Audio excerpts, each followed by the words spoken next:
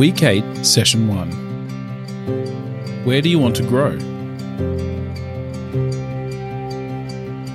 It is God who works in you, both to will and to work for his good pleasure. Philippians 2:13. Accidental direction. Kairos moments are convenient. Like a light on a car's dashboard, they flash in front of us, telling us there's a problem that needs attention. What is more, they don't go away unless the issue is sorted. There is no question with Kairos. Action is required.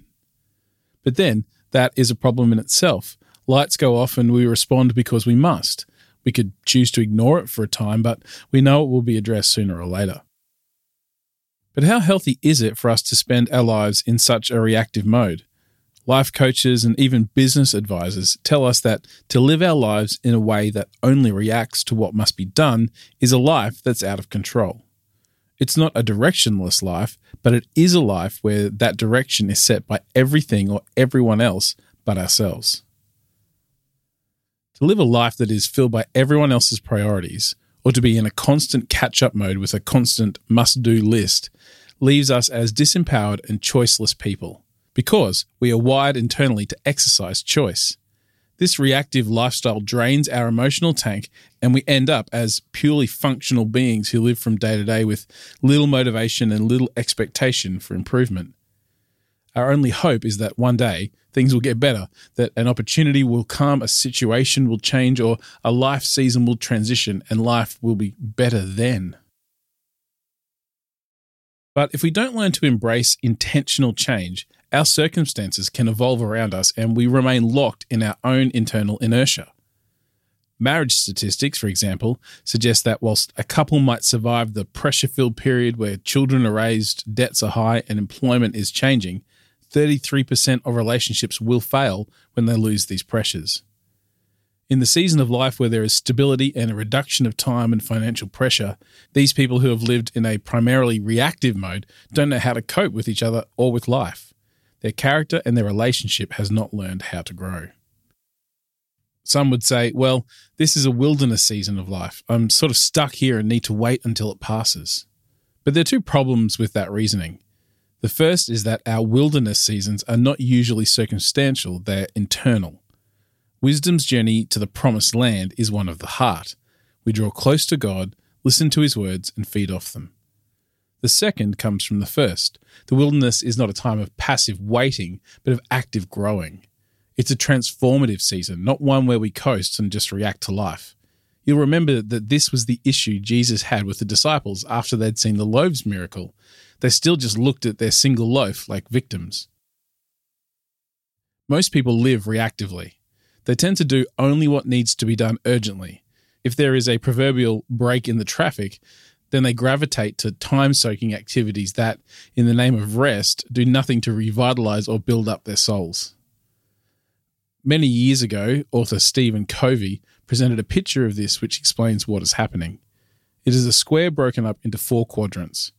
The top left square is full of our urgent and important activities. These are the things that cry out for attention and are, in fact, necessary. Next to that, in quadrant 2, are those activities that are important but not urgent. They need to be done, but if they aren't done right now, then life will go on. Down below in quadrant 3 and 4 are the things that are either urgent but not important, or non-urgent and non-important. These 2 boxes are full of activities to avoid. The point of the illustration is this. We should try to spend as much of our time in quadrant 2 as possible, doing things that are important but not yet urgent. This leaves us time to do them well, to live with an investment mentality rather than a spending mentality. Time in quadrant 2 is an investment. It addresses issues before they become critical issues, and it multiplies benefit. Time spent in quadrant 1, doing only the urgent things, is more of a spending mentality. We see our time as something to be used up by pressing issues, and the day is over when all the pressing issues are either gone or our time is gone. Either way, we're spent. Your spiritual and emotional well-being is something that is actually and legitimately important, but it is seldom urgent. Life just keeps going. And because of that, it is neglected.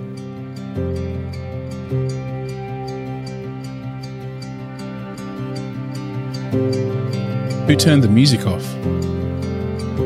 Author and speaker Florence Littauer told the story of her mother's life.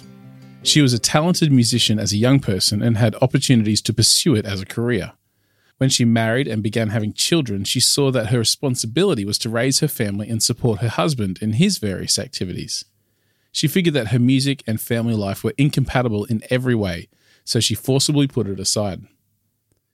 As the children grew and left home, rather than rekindle her music desire, she left it unfulfilled. She had associated family with a life of no music.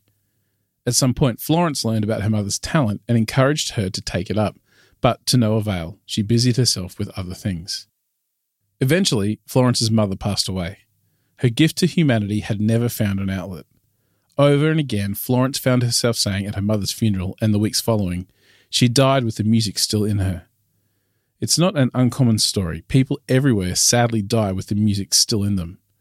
But it's not always because life's seasons and circumstances rob them. That can happen too, but over the span of a lifetime, given the opportunities every person has or can create if they really mean to, there are a few lives where the music had to die in them. It usually dies because we let it. We let the urgent, even the unimportant urgent, rob us of the opportunity to invest in what God has invested in us. The important things of life never happen on their own. There is always a degree of intentionality required to make the music play. We may have seasons where the music in us is quieter than we'd like it to be, but that is just a fact. But by investing little chunks of time that would be otherwise wasted into something worthwhile, that serves to bring us to life and inevitably bring life to others as well. What would you want to develop in your life? What would you make time to grow if you could make time? What do you genuinely think is worth investing time into? What is important to you but as yet neglected? Your whole life, every facet of it, is important to God. There are probably important sectors of life that you've put on the shelf because other, more urgent matters have taken priority. Perhaps it is time to redeem them, to get them back and put them in their rightful place. It's probably not a matter of dysfunction in your life that needs building up, but positive things. How is your relationship with God these days? Do you only talk to Him when you have a list of needs, or do you invest in an intimate walk with Him? How's your family life? Do you find it easier to love God than the people He has put around you? Should they be getting more of you than they currently are, or is the peace they are getting a little bit secondhand? Ever thought that God is interested in your social life? He designed the idea of community. He knows you need all sorts of people in your life. Don't feel guilty about investing casual time with them. And your career? God is for your work life if it doesn't harm your family life. He wants you to grow in influence in your career. How else can His kingdom impact find its way into that place? And what about your body? Are you so fatigued that you catch every cold and live constantly drained? God wants you healthy, and you need to be healthy if you are to last for the long haul in life. And recreation. Do you get an opportunity to recharge your personal tank? These are all areas of life that make up part of the music of our life. People, work, hobbies, rest, friends, serving the community, they all have their important part in a balanced life. Would you like to grow in any of these areas? Well, they will need a little intentionality to get going because the screams of the urgent things in life will rob them of a voice. But you probably know that, right? Just mentioning them might foster a little guilt. The point probably isn't an awareness of the need to change, but a lack of real desire to change. Is that true? You know what needs to be done. You just don't have the drive to get it going. What's happened to us? We are so used to things coming to us, we don't know how to chase anymore. Information bombards us, entertainment distracts us, needs harass us, and so we don't exercise desire for ourselves. We don't know how to dream or to feed our motivation. If it's worth having, worth hearing, or worth knowing, it'll come to us, right? Wrong. The truly important things will not come to you unless they become urgent, and responding to only the urgent is a life that has been disempowered.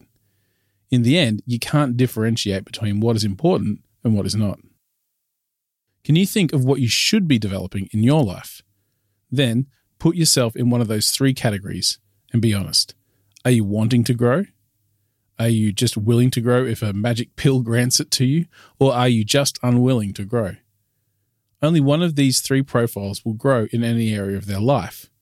And you guessed it, the one who wants to grow and will invest in the process.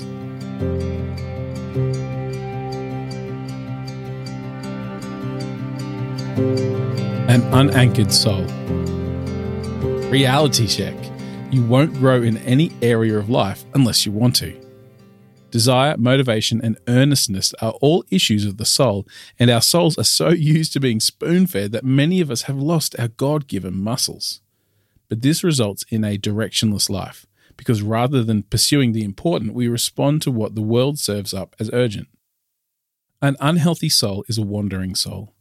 It can't find its way home. It can't navigate into the future. It has no direction, and so it constantly looks for direction to be given. I am convinced that Christians ask for direction far more than God offers it solely because they lack the wisdom they heard about last week. God doesn't want to give you a life map when He has already given you a life compass in your soul. He doesn't want to have to direct you in every step. He would prefer you exercise godly choices that honor Him, especially when you have the option before you to not exercise a godly choice. Wisdom takes the truth of who you are in God and applies it to life. Knowing who God has made you to be, knowing what's important, and knowing how to be responsible with that answers many of the questions we're tempted to ask of God.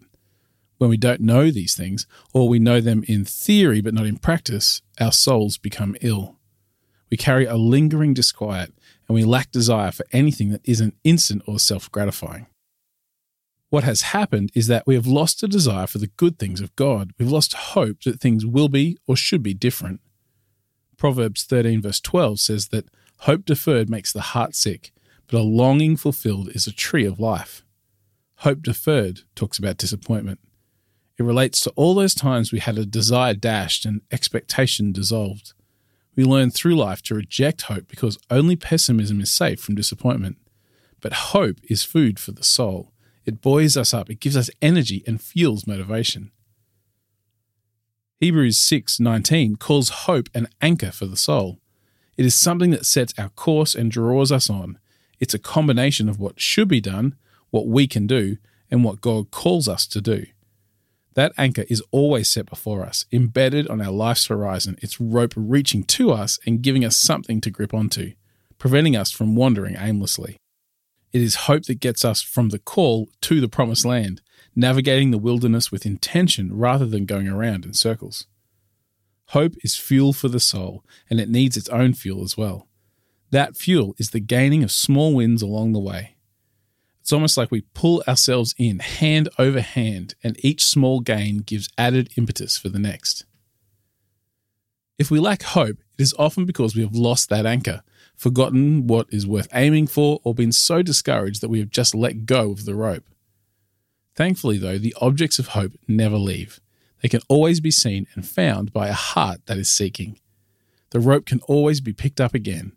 The passion to proceed may not be huge, but don't worry. Passion follows belief, and small successes, it usually doesn't precede them. Desire is something that needs to be exercised. It grows as we stretch it and give it fuel. The starting point is to want to proceed. If you're one who is unwilling to grow and change because you don't believe it's necessary or desirable, you will, without doubt, be successful in that. If you're willing to grow, but will only engage in the process if you're forced to, then there is little or no chance that you will find the full balance in life found in God's plan for you. You will live, but not have the fullness of life. What may help you is to gain a broader and deeper vision of God's design for your life, to lift your eyes again to the horizon that God painted, not the one that disappointment has painted. Or maybe you just need to redefine what is normal. But if you want to grow, if you're prepared to invest in what is important, then a plan for growth will get you there.